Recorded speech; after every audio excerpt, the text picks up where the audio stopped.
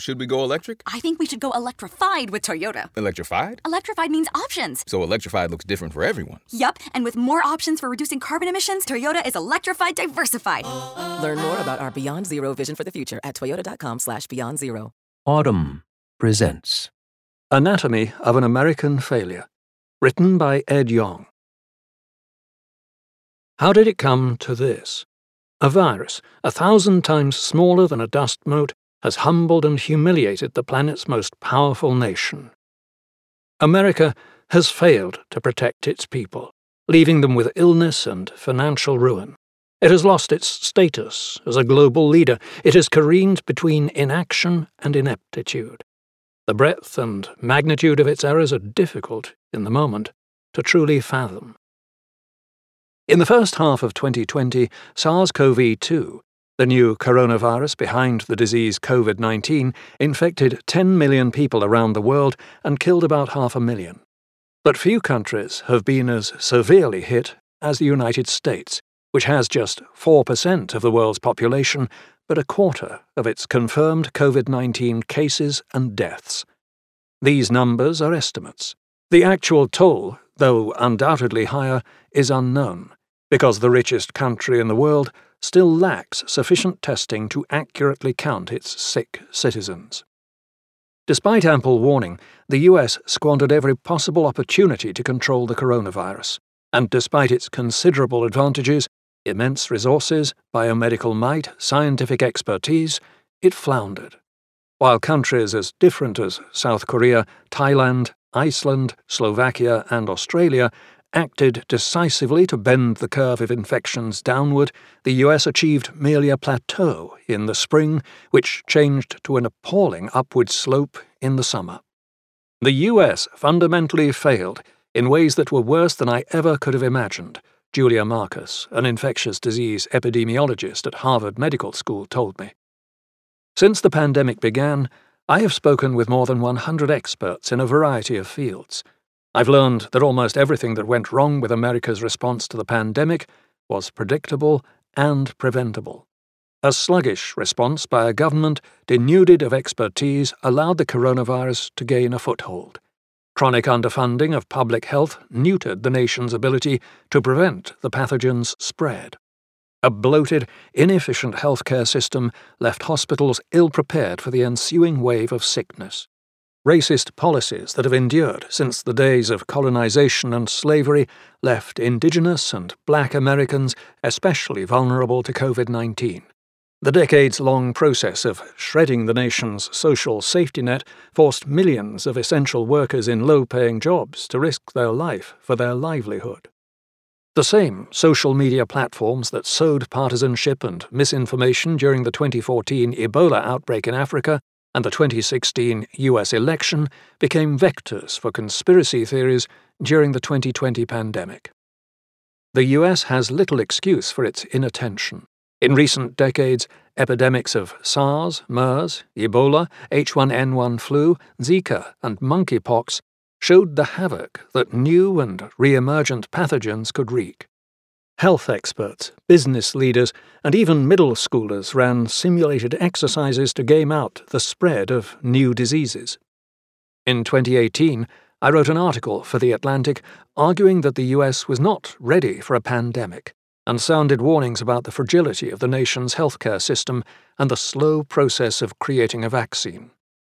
But the COVID-19 debacle has also touched and implicated nearly every other facet of American society. Its short-sighted leadership, its disregard for expertise, its racial inequities, its social media culture, and its fealty to a dangerous strain of individualism. SARS-CoV-2 is something of an anti-Goldilocks virus, just bad enough in every way. Its symptoms can be severe enough to kill millions, but are often mild enough to allow infections to move undetected through a population. It spreads quickly enough to overload hospitals, but slowly enough that statistics don't spike until too late. These traits made the virus harder to control, but they also softened the pandemic's punch. SARS-CoV-2 is neither as lethal as some other coronaviruses, such as SARS and MERS, nor as contagious as measles. Deadlier pathogens almost certainly exist. Wild animals harbour an estimated 40,000 unknown viruses, a quarter of which could potentially jump into humans. How will the US fare when we can't even deal with a starter pandemic? Zeynep Tufekci, a sociologist at the University of North Carolina and an Atlantic contributing writer, asked me. Despite its epical effects, COVID-19 is merely a harbinger of worse plagues to come. The US cannot prepare for these inevitable crises if it returns to normal, as many of its people ache to do. Normal led to this. Normal was a world ever more prone to a pandemic, but ever less ready for one. To avert another catastrophe, the US needs to grapple with all the ways normal failed us. It needs a full accounting of every recent misstep and foundational sin, every unattended weakness and unheeded warning, every festering wound and reopened scar. A pandemic can be prevented in two ways: stop an infection from ever arising, or stop an infection from becoming thousands more. The first way is likely impossible. There are simply too many viruses and too many animals that harbour them. Bats alone could host thousands of unknown coronaviruses. In some Chinese caves, 1 out of every 20 bats is infected. Many people live near these caves, shelter in them, or collect guano from them for fertilizer. Thousands of bats also fly over these people's villages and roost in their homes, creating opportunities for the bats' viral stowaways to spill over into human hosts. Based on antibody testing in rural parts of China, Peter Daszak of Eco Health Alliance, a non-profit that studies emerging diseases, estimates that such viruses infect a substantial number of people every year. Most infected people don't know about it, and most of the viruses aren't transmissible, Daszak says. But it takes just one transmissible virus to start a pandemic. Sometime in late 2019, the wrong virus left a bat and ended up, perhaps via an intermediate host, in a human. And another, and another. Eventually it found its way to the Huanan seafood market and jumped into dozens of new hosts in an explosive super-spreading event. The COVID-19 pandemic had begun.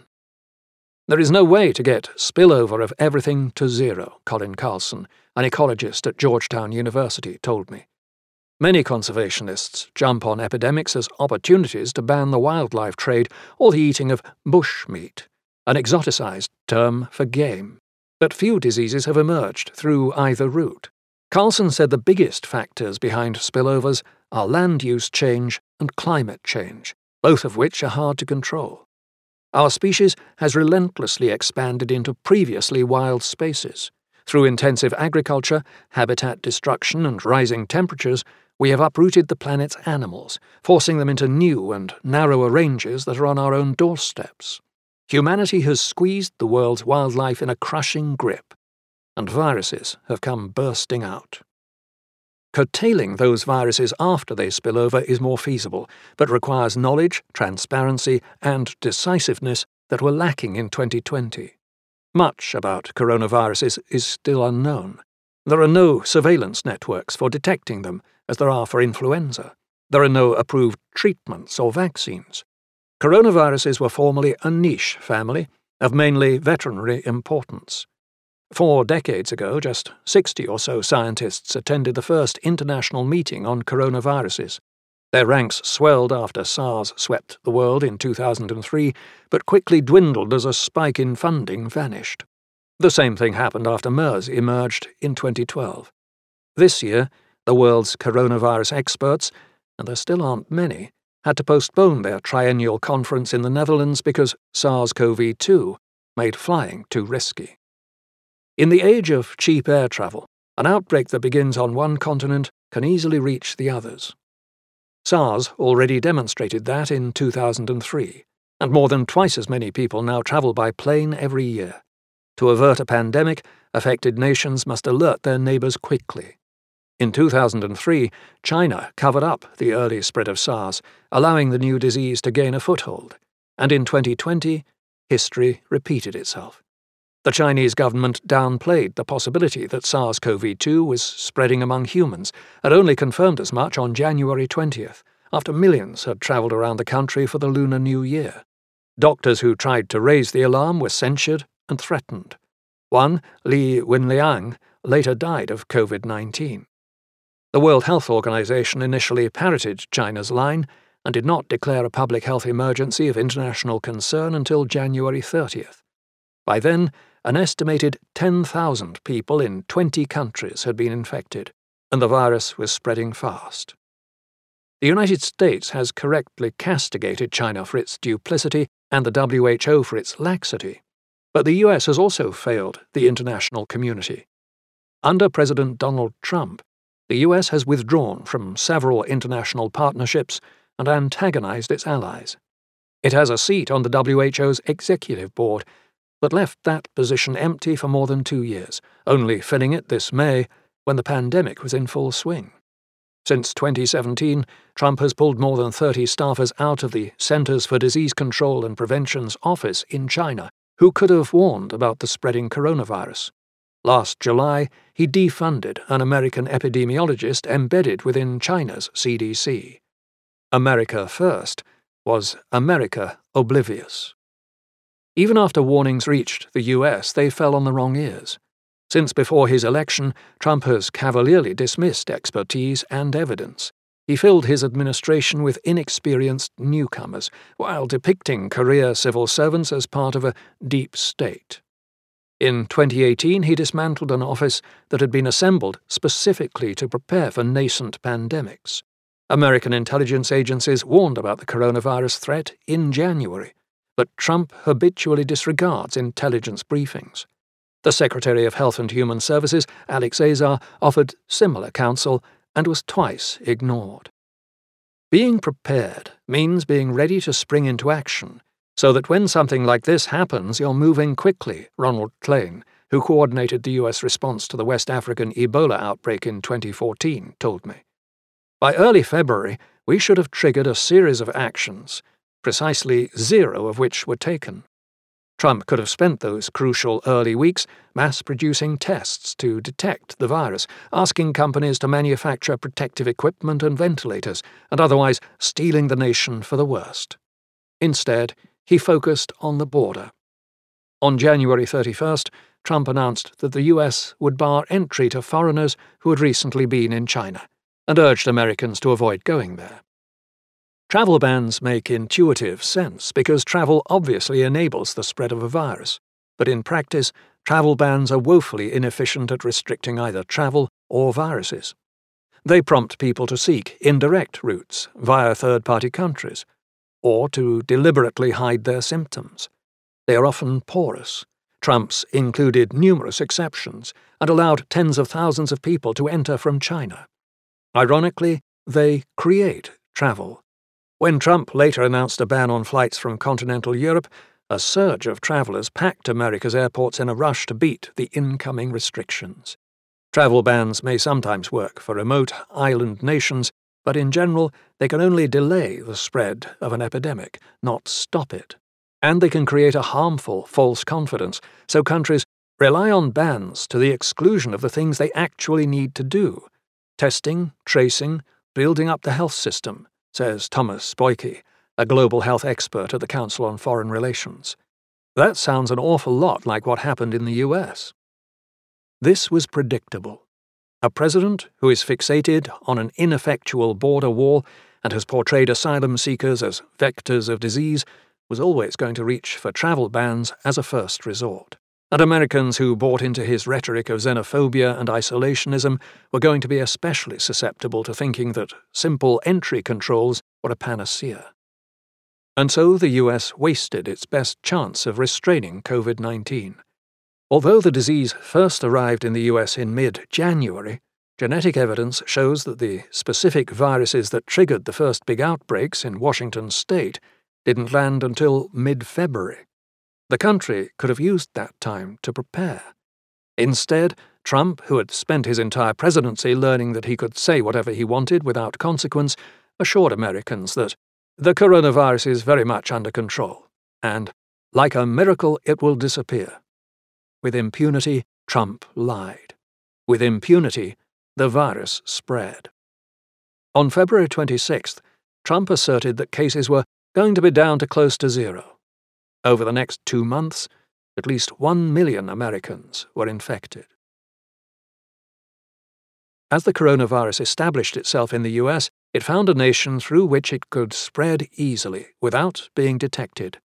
For years, Pardis Sabeti, a virologist at the Broad Institute of Harvard and MIT, has been trying to create a surveillance network that would allow hospitals in every major US city to quickly track new viruses through genetic sequencing. Had that network existed, once Chinese scientists published SARS-CoV-2's genome on January 11th, every American hospital would have been able to develop its own diagnostic test in preparation for the virus's arrival. I spent a lot of time trying to convince many funders to fund it, Sabeti told me. I never got anywhere. The CDC developed and distributed its own diagnostic tests in late January. These proved useless because of a faulty chemical component.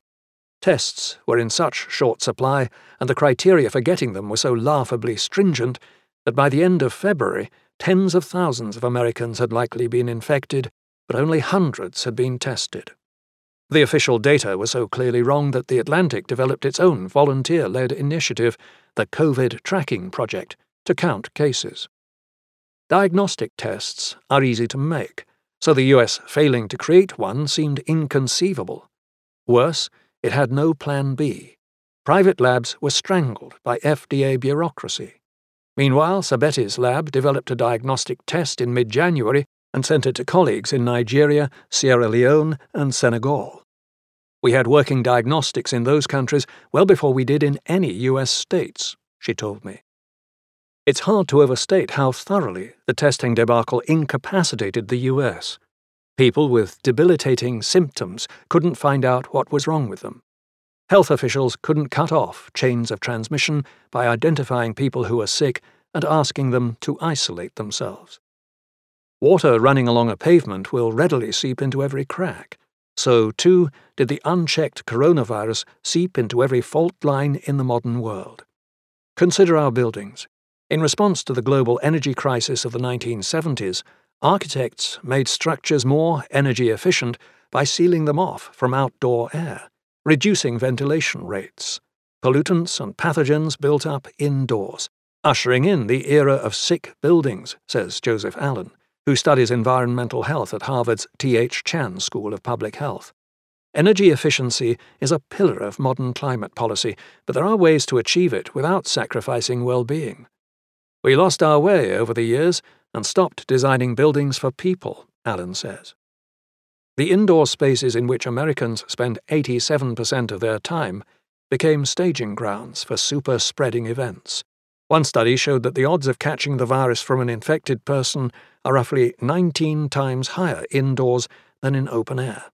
Shielded from the elements and among crowds clustered in prolonged proximity, the coronavirus ran rampant in the conference rooms of a Boston hotel, the cabins of the Diamond Princess cruise ship, and a church hall in Washington state where a choir practiced for just a few hours. The hardest-hit buildings were those that had been jammed with people for decades, prisons. Between harsher punishments doled out in the war on drugs and a tough-on-crime mindset that prizes retribution over rehabilitation, America's incarcerated population has swelled sevenfold since the 1970s, to about 2.3 million. The US imprisons 5 to 18 times more people per capita than other Western democracies. Many American prisons are packed beyond capacity, making social distancing impossible. Soap is often scarce. Inevitably, the coronavirus ran amok. By June, 2 American prisons each accounted for more cases than all of New Zealand. One, Marion Correctional Institution in Ohio, had more than 2,000 cases among inmates, despite having a capacity of 1,500. Other densely packed facilities were also besieged. America's nursing homes and long-term care facilities house less than 1% of its people, but as of mid-June, they accounted for 40% of its coronavirus deaths. More than 50,000 residents and staff have died. At least 250,000 more have been infected. These grim figures are a reflection not just of the greater harms that COVID-19 inflicts upon elderly physiology, but also of the care the elderly receive. Before the pandemic, 3 in 4 nursing homes were understaffed, and 4 in 5 had recently been cited for failures in infection control. The Trump administration's policies have exacerbated the problem by reducing the influx of immigrants, who make up a quarter of long-term caregivers. Even though a Seattle nursing home was one of the first COVID-19 hotspots in the U.S., similar facilities weren't provided with tests and protective equipment. Rather than girding these facilities against the pandemic, the Department of Health and Human Services paused nursing home inspections in March, passing the buck to the states. Some nursing homes avoided the virus because their owners immediately stopped visitations or paid caregivers to live on site. But in others, staff stopped working, scared about infecting their charges or becoming infected themselves. In some cases, residents had to be evacuated because no one showed up to care for them. America's neglect of nursing homes and prisons, its sick buildings, and its botched deployment of tests are all indicative of its problematic attitude toward health. Get hospitals ready and wait for sick people to show, as Sheila Davis, the CEO of nonprofit Partners in Health, puts it. Especially in the beginning, we catered our entire COVID-19 response to the 20% of people who required hospitalization, rather than preventing transmission in the community. The latter is the job of the public health system, which prevents sickness in populations instead of merely treating it in individuals. That system pairs uneasily with a national temperament that views health as a matter of personal responsibility rather than a collective good. At the end of the 20th century, public health improvements meant that Americans were living an average of 30 years longer than they were at the start of it. Maternal mortality had fallen by 99%, infant mortality by 90%. Fortified foods all but eliminated rickets and goiters. Vaccines eradicated smallpox and polio and brought measles, diphtheria, and rubella to heel. These measures, coupled with antibiotics and better sanitation, curbed infectious diseases to such a degree that some scientists predicted they would soon pass into history. But instead, these achievements brought complacency. As public health did its job, it became a target of budget cuts, says Laurie Freeman, the CEO of the National Association of County and City Health Officials. Today, the U.S. spends just 2.5% of its gigantic healthcare budget on public health. Underfunded health departments were already struggling to deal with opioid addiction, climbing obesity rates, contaminated water, and easily preventable diseases. Last year saw the most measles cases since 1992. In 2018, the U.S. had 115,000 cases of syphilis and 580,000 cases of gonorrhea, numbers not seen in almost 3 decades. It has 1.7 million cases of chlamydia, the highest number ever recorded. Since the last recession in 2009, chronically strapped local health departments have lost 55,000 jobs, a quarter of their workforce. When COVID-19 arrived, the economic downturn forced overstretched departments to furlough more employees. When states needed battalions of public health workers to find infected people and trace their contacts, they had to hire and train people from scratch. In May, Maryland Governor Larry Hogan asserted that his state would soon have enough people to trace 10,000 contacts every day.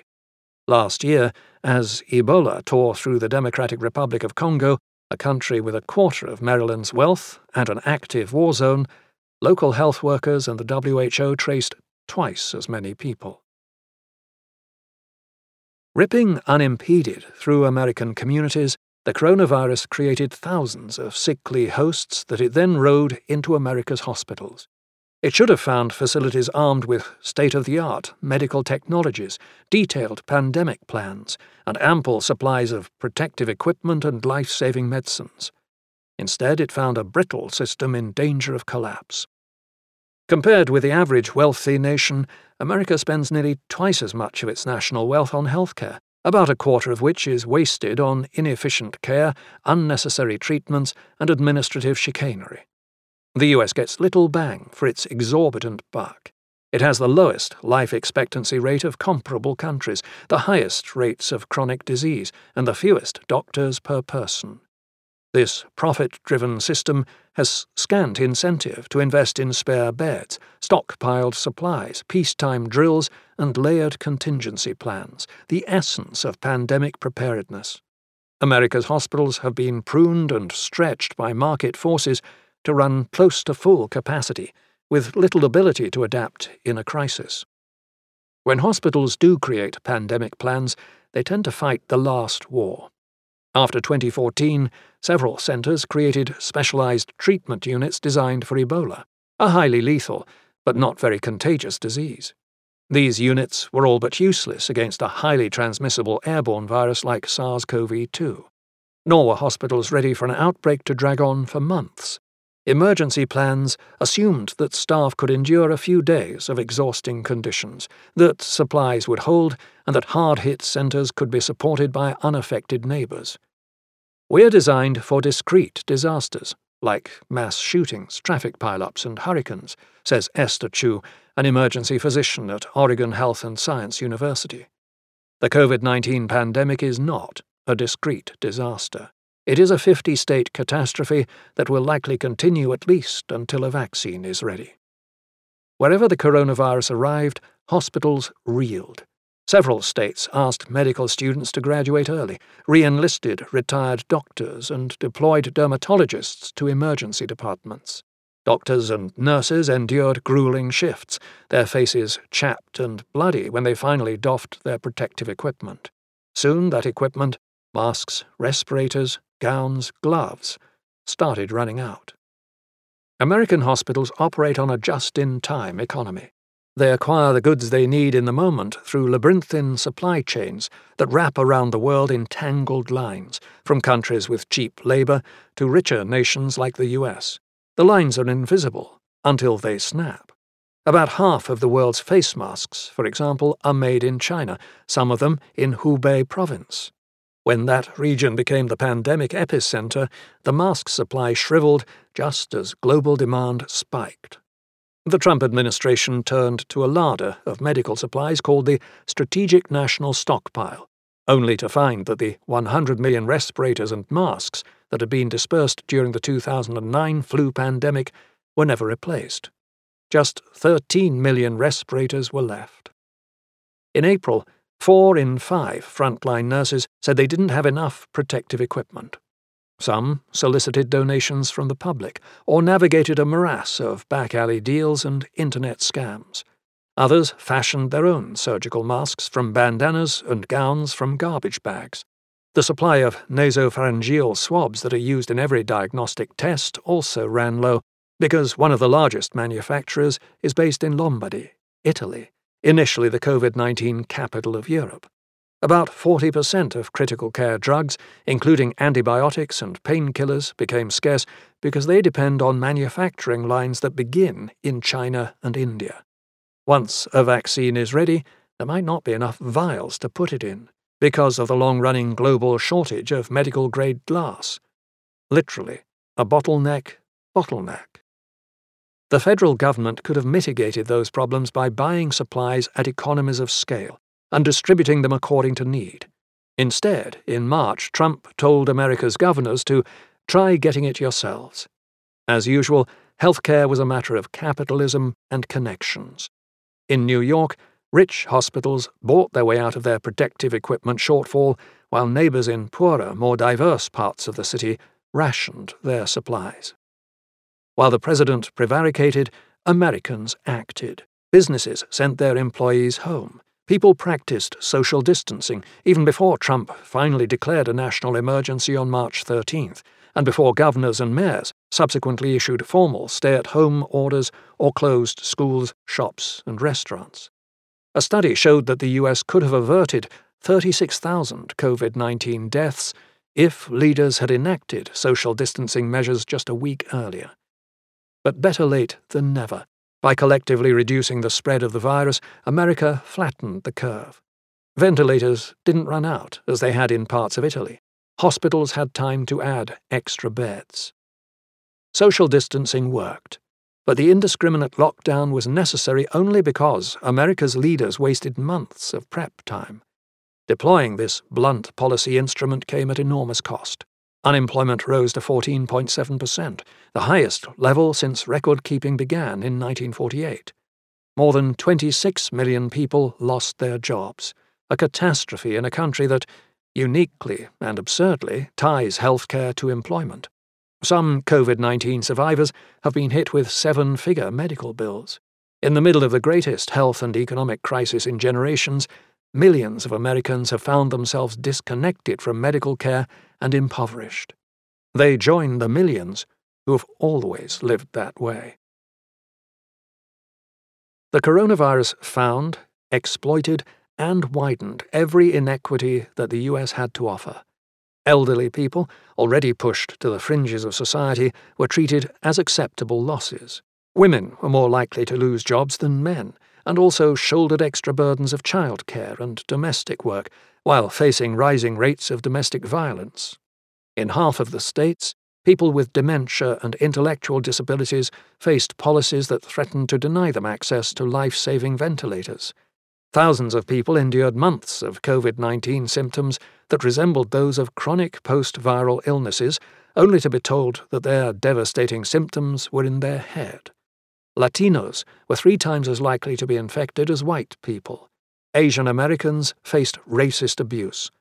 Far from being a great equalizer, the pandemic fell unevenly upon the US, taking advantage of injustices that had been brewing throughout the nation's history. Of the 3.1 million Americans who cannot afford health insurance, more than half are people of color, and 30% are black. This is no accident.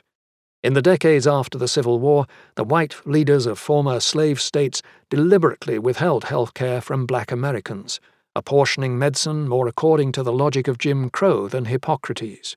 They built hospitals away from black communities, segregated black patients into separate wings, and blocked black students from medical school.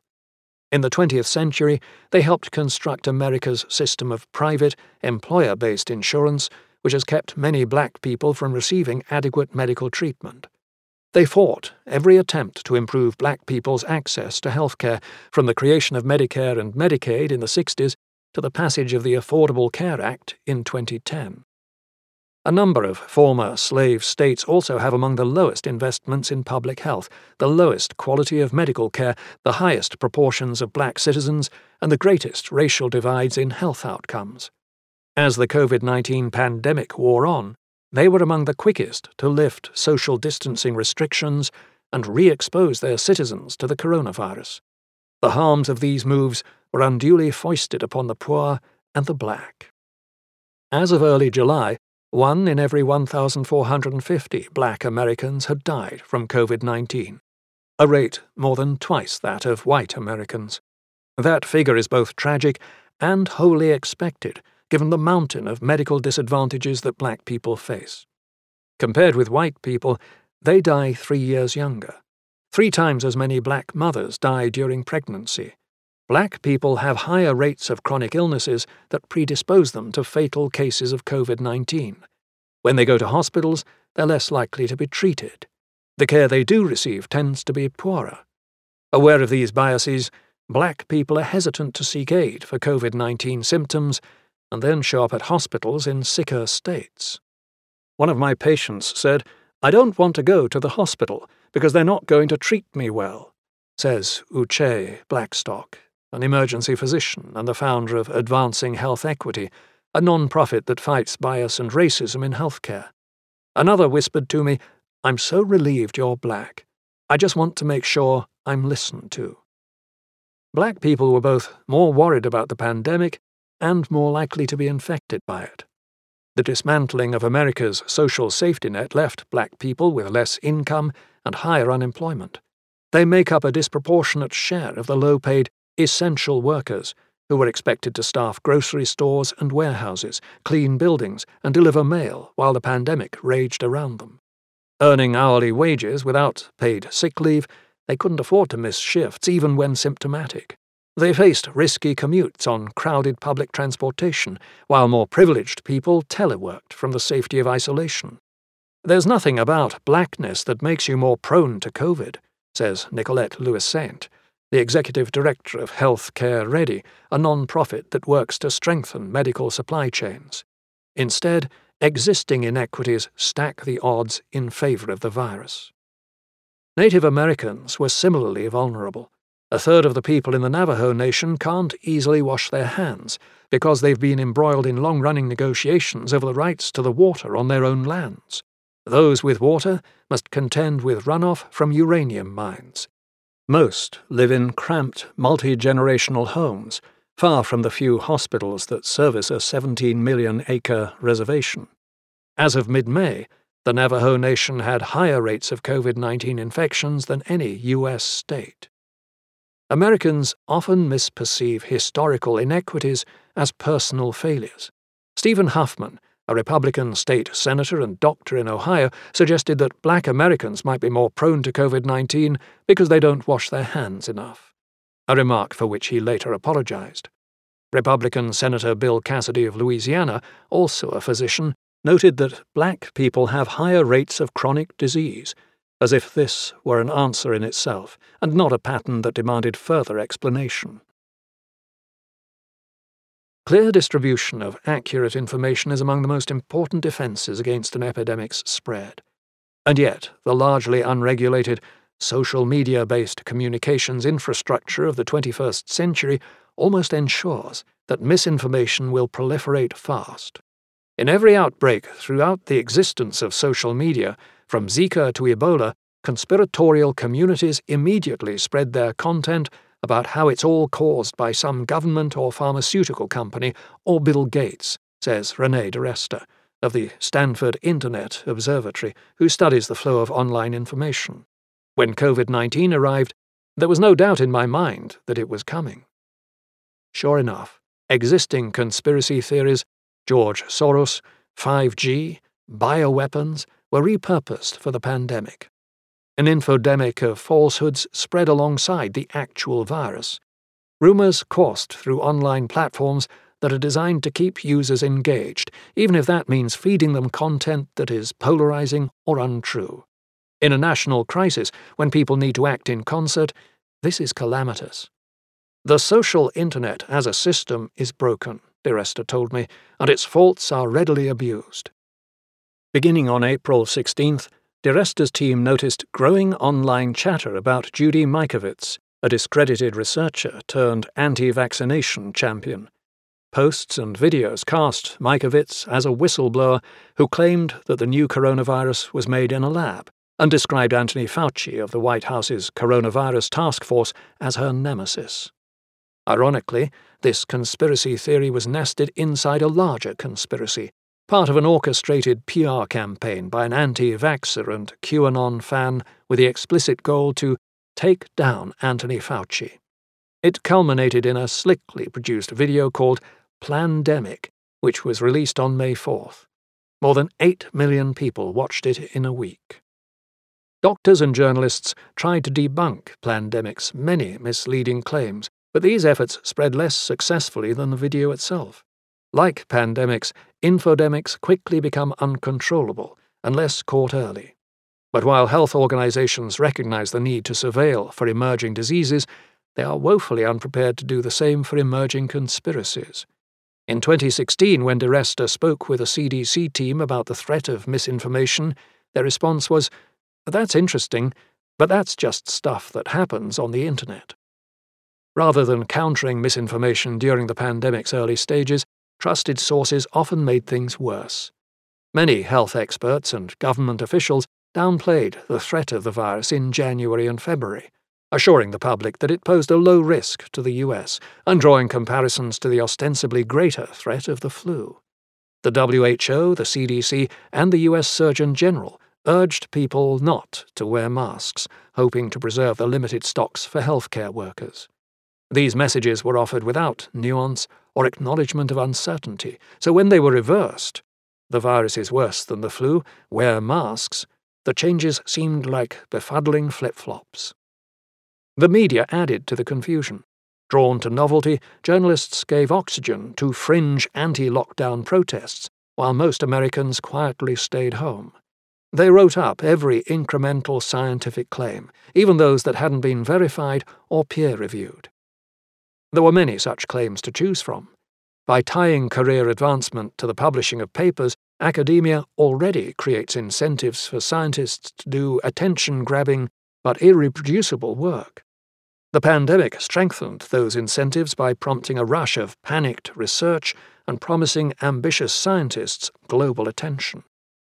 In March, a small and severely flawed French study suggested that the antimalarial drug hydroxychloroquine could treat COVID-19. Published in a minor journal, it likely would have been ignored a decade ago.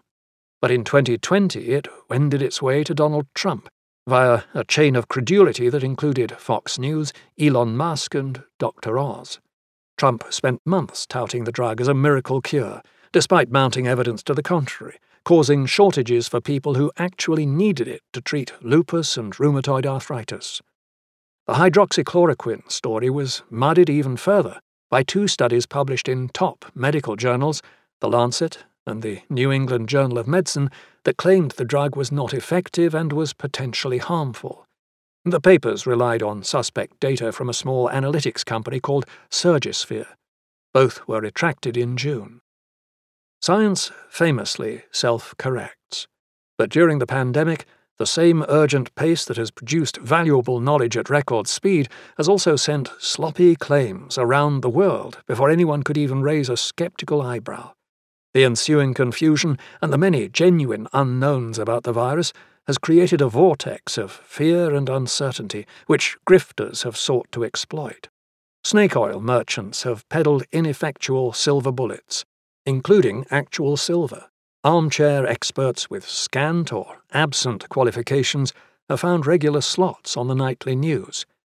And at the centre of that confusion is Donald Trump. During a pandemic, leaders must rally the public, tell the truth, and speak clearly and consistently. Instead, Trump repeatedly contradicted public health experts, his scientific advisers, and himself. He said that nobody ever thought a thing like the pandemic could happen, and also that he felt it was a pandemic long before it was called a pandemic. Both statements cannot be true at the same time, and in fact, neither is true. A month before his inauguration, I wrote that the question isn't whether Trump will face a deadly outbreak during his presidency, but when. Based on his actions as a media personality during the 2014 Ebola outbreak and as a candidate in the 2016 election, I suggested that he would fail at diplomacy, close borders, tweet rashly, spread conspiracy theories, ignore experts, and exhibit reckless self-confidence. And so he did.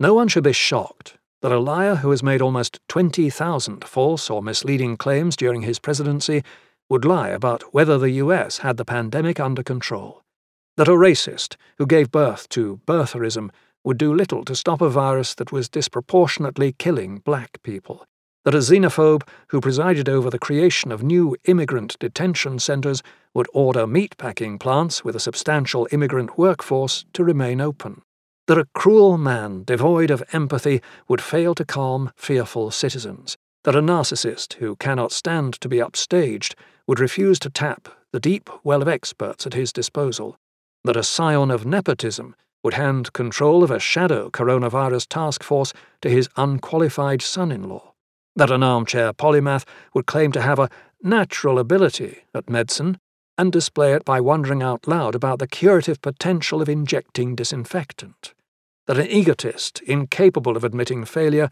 would try to distract from his greatest one by blaming China, defunding the WHO, and promoting miracle drugs, or that a president who has been shielded by his party from any shred of accountability would say, when asked about the lack of testing, "I don't take any responsibility at all." Trump is a comorbidity of the COVID-19 pandemic. He isn't solely responsible for America's fiasco, but he is central to it.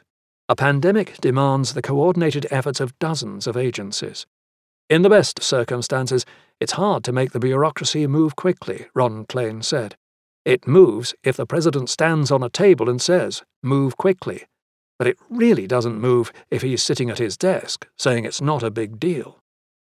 In the early days of Trump's presidency, many believed that America's institutions would check his excesses. They have, in part, but Trump has also corrupted them. The CDC is but his latest victim. On February 25th, the agency's respiratory disease chief Nancy Messonnier shocked people by raising the possibility of school closures and saying that disruption to everyday life might be severe. Trump was reportedly enraged. In response, he seems to have benched the entire agency. The CDC led the way in every recent domestic disease outbreak and has been the inspiration and template for public health agencies around the world. But during the 3 months when some 2 million Americans contracted COVID-19 and the death toll topped 100,000, the agency didn't hold a single press conference. Its detailed guidelines on reopening the country were shelved for a month, while the White House released its own, uselessly vague plan. Again, everyday Americans did more than the White House. By voluntarily agreeing to months of social distancing, they bought the country time, at substantial cost to their financial and mental well-being. Their sacrifice came with an implicit social contract, that the government would use the valuable time to mobilize an extraordinary, energetic effort to suppress the virus, as did the likes of Germany and Singapore. But the government did not, to the bafflement of health experts. There are instances in history where humanity has really moved mountains to defeat infectious diseases, says Caitlin Rivers, an epidemiologist at the Johns Hopkins Center for Health Security. It's appalling that we in the US have not summoned that energy around COVID-19. Instead, the US sleepwalked into the worst possible scenario. People suffered all the debilitating effects of a lockdown with few of the benefits. Most states felt compelled to reopen without accruing enough tests or contact tracers. In April and May, the nation was stuck on a terrible plateau, averaging 20,000 to 30,000 new cases every day. In June, the plateau again became an upward slope, soaring to record-breaking heights. Trump never rallied the country. Despite declaring himself a wartime president, he merely presided over a culture war, turning public health into yet another politicized cage match. Abetted by supporters in the conservative media, he framed measures that protect against the virus, from masks to social distancing, as liberal and anti-American. Armed anti-lockdown protesters demonstrated at government buildings, while Trump egged them on, urging them to liberate Minnesota, Michigan, and Virginia. Several public health officials left their jobs over harassment and threats. It is no coincidence that other powerful nations that elected populist leaders, Brazil, Russia, India, and the United Kingdom, also fumbled their response to COVID-19. When you have people elected based on undermining trust in the government, what happens when trust is what you need the most? Says Sarah Dalglish of the Johns Hopkins Bloomberg School of Public Health, who studies the political determinants of health. Trump is president, she says. How could it go well? The countries that fared better against COVID-19 didn't follow a universal playbook. Many used masks widely. New Zealand didn't. Many tested extensively. Japan didn't. Many had science-minded leaders who acted early. Hong Kong didn't. Instead, a grassroots movement compensated for a lax government. Many were small islands, not large and continental Germany. Each nation succeeded because it did enough things right. Meanwhile, the United States underperformed across the board, and its errors compounded. The dearth of tests allowed unconfirmed cases to create still more cases, which flooded the hospitals, which ran out of masks, which are necessary to limit the virus's spread. Twitter amplified Trump's misleading messages, which raised fear and anxiety among people, which led them to spend more time scouring for information on Twitter. Even seasoned health experts underestimated these compounded risks. Yes, having Trump at the helm during a pandemic was worrying, but it was tempting to think that national wealth and technological superiority would save America. We are a rich country, and we think we can stop any infectious disease because of that. says Michael Osterholm, the director of the Center for Infectious Disease Research and Policy at the University of Minnesota. But dollar bills alone are no match against a virus. Public health experts talk wearily about the panic-neglect cycle, in which outbreaks trigger waves of attention and funding that quickly dissipate once the diseases recede. This time around, the US is already flirting with neglect, before the panic phase is over. The virus was never beaten in the spring, but many people, including Trump, pretended that it was. Every state reopened to varying degrees, and many subsequently saw record numbers of cases. After Arizona's cases started climbing sharply at the end of May, Kara Christ, the director of the state's Health Services Department, said, "We are not going to be able to stop the spread, and so we can't stop living as well." The virus may beg to differ. At times, Americans have seemed to collectively surrender to COVID-19. The White House's coronavirus task force wound down. Trump resumed holding rallies and called for less testing so that official numbers would be rosier. The country behaved like a horror movie character who believes the danger is over, even though the monster is still at large. The long wait for a vaccine will likely culminate in a predictable way. Many Americans will refuse to get it, and among those who want it, the most vulnerable will be last in line. Still, there is some reason for hope. Many of the people I interviewed tentatively suggested that the upheaval wrought by COVID-19 might be so large as to permanently change the nation's disposition. Experience, after all, sharpens the mind. East Asian states that had lived through the SARS and MERS epidemics reacted quickly when threatened by SARS-CoV-2, spurred by a cultural memory of what a fast-moving coronavirus can do. But the US had barely been touched by the major epidemics of past decades, with the exception of the H1N1 flu. In 2019, more Americans were concerned about terrorists and cyber attacks than about outbreaks of exotic diseases. Perhaps they will emerge from this pandemic with immunity both cellular and cultural. There are also a few signs that Americans are learning important lessons.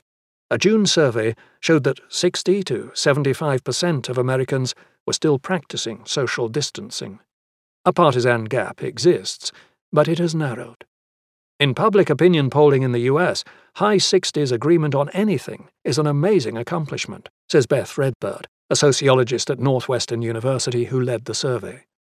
Polls in May also showed that most Democrats and Republicans supported mask-wearing and felt it should be mandatory in at least some indoor spaces. It is almost unheard of for a public health measure to go from zero to majority acceptance in less than half a year.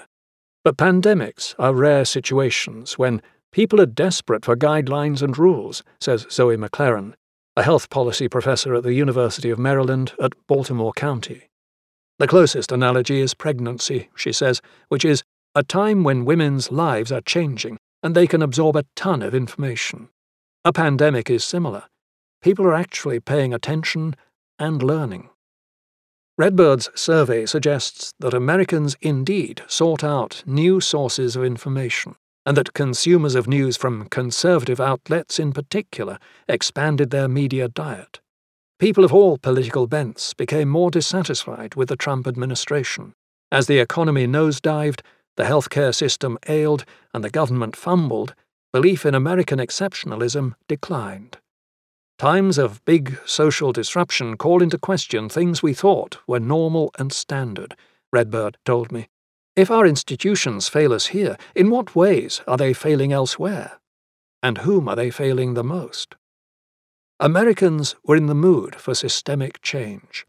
Then, on May 25th, George Floyd, who had survived COVID-19's assault on his airway, asphyxiated under the crushing pressure of a police officer's knee. The excruciating video of his killing circulated throughout communities that were still reeling from the deaths of Breonna Taylor and Ahmaud Arbery, and disproportionate casualties from COVID-19. America's simmering outrage came to a boil and spilled into its streets. Defiant and largely cloaked in masks, protesters turned out in more than 2,000 cities and towns. Support for Black Lives Matter soared. For the first time since its founding in 2013, the movement had majority approval across racial groups. These protests were not about the pandemic, but individual protesters had been primed by months of shocking governmental missteps. Even people who might once have ignored evidence of police brutality recognized yet another broken institution. They could no longer look away. It is hard to stare directly at the biggest problems of our age: pandemics, climate change, the sixth extinction of wildlife, food and water shortages. Their scope is planetary, and their stakes are overwhelming. We have no choice, though, but to grapple with them. It is now abundantly clear what happens when global disasters collide with historical negligence. COVID-19 is an assault on America's body and a referendum on the ideas that animate its culture. Recovery is possible, but it demands radical introspection. America would be wise to help reverse the ruination of the natural world, a process that continues to shunt animal diseases into human bodies. It should strive to prevent sickness instead of profiting from it. It should build a healthcare system that prizes resilience over brittle efficiency, and an information system that favors light over heat. It should rebuild its international alliances, its social safety net, and its trust in empiricism. It should address the health inequities that flow from its history. Not least, it should elect leaders with sound judgment, high character, and respect for science, logic, and reason. The pandemic has been both tragedy and teacher. Its very etymology offers a clue about what is at stake in the greatest challenges of the future and what is needed to address them. Pandemic, pan and demos, all people. If you enjoyed this production, find the best long-form articles read aloud in the Autumn app, available now for iPhone and Android.